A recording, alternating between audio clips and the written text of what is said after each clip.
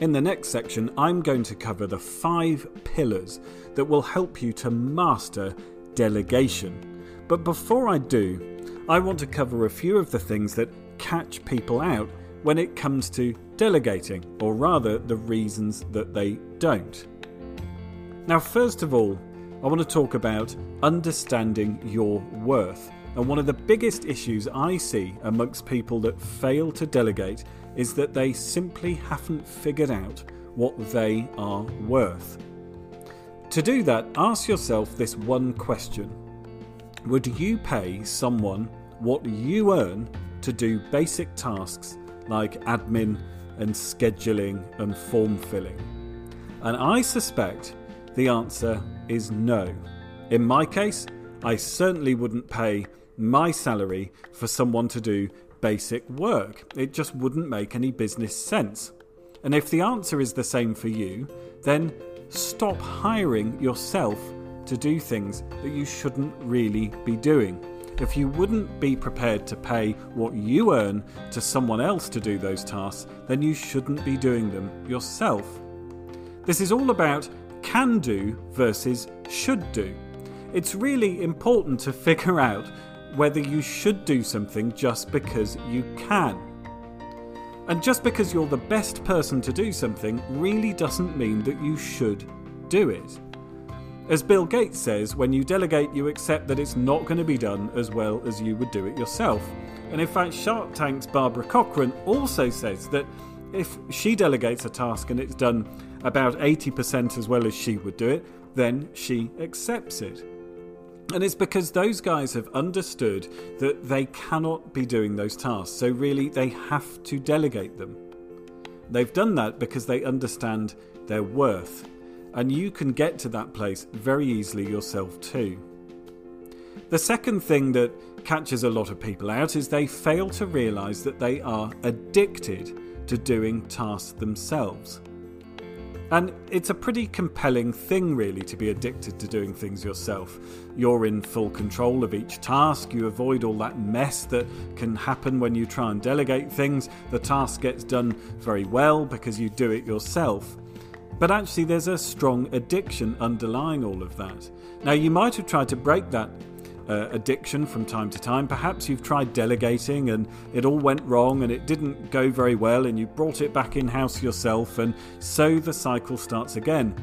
But if you realise that you are most likely probably addicted to doing too much yourself, then you can at least stop and force yourself to leave that cycle of addiction and become addicted to delegating instead of addicted to holding on to tasks. I want to talk about delegation by abdication, because that's another reason that delegation fails for people and they go back to doing everything themselves. Delegation by abdication is what a lot of amateur delegators do.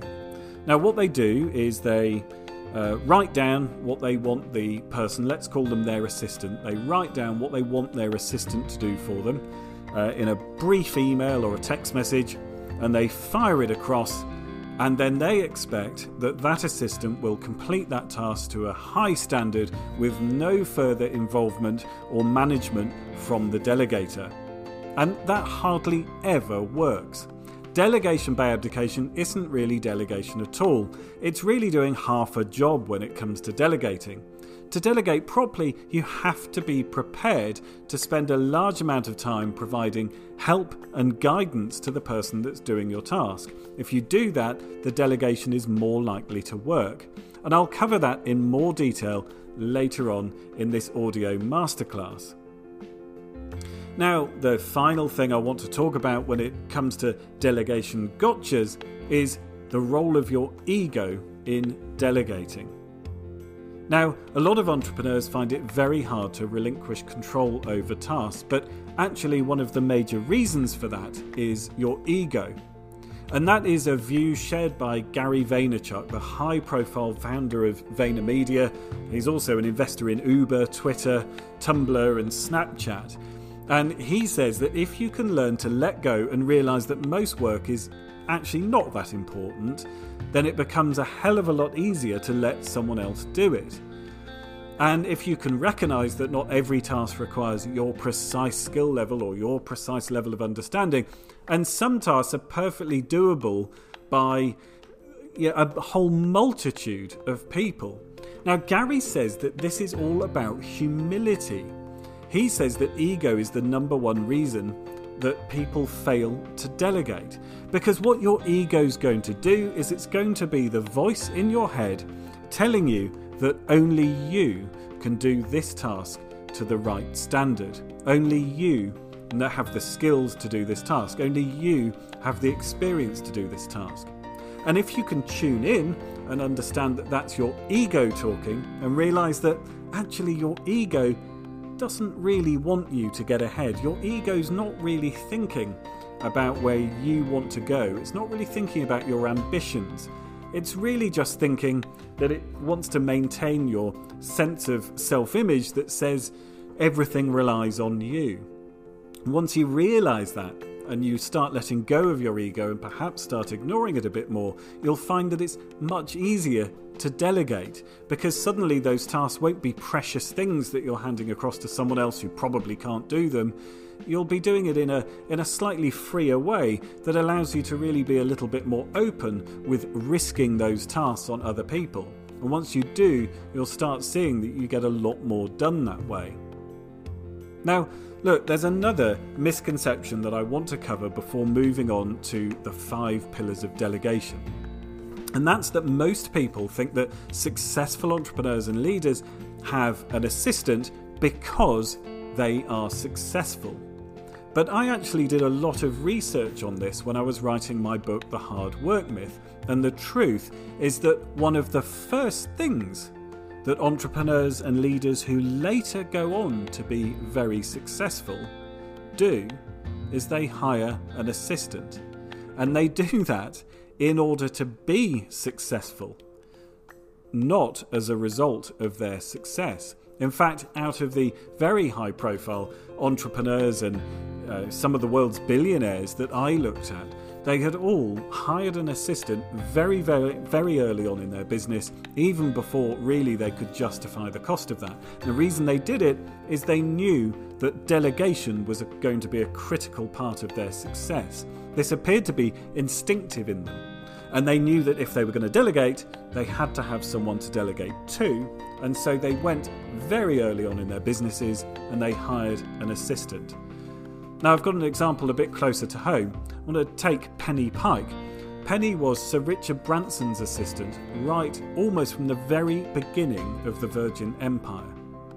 And we're certainly talking way before the Virgin Empire that we know today was created. And he went out in almost the first week of setting up his business and found himself an assistant. That later became Penny, and she played a critical role in Virgin's success and growth.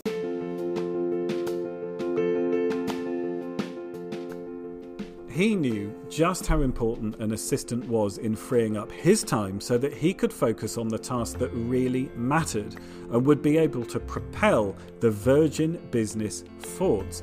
And if you look at any of the world's most successful entrepreneurs, you'll see that they all have one thing in common: an assistant.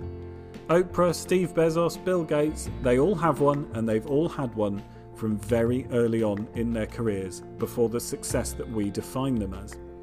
For successful entrepreneurs, having an assistant is an absolutely imperative investment, and they don't try to do it without one because they know they couldn't do it without them.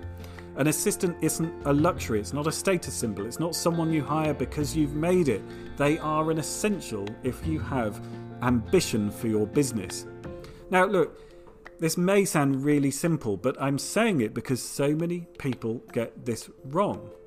Once you have your assistant, you can use the 5 pillars of delegation. And the 5 pillars guarantee delegation success. These are the pillars and principles that are widely used by some of the world's most successful entrepreneurs. We're going to cover them in the next section.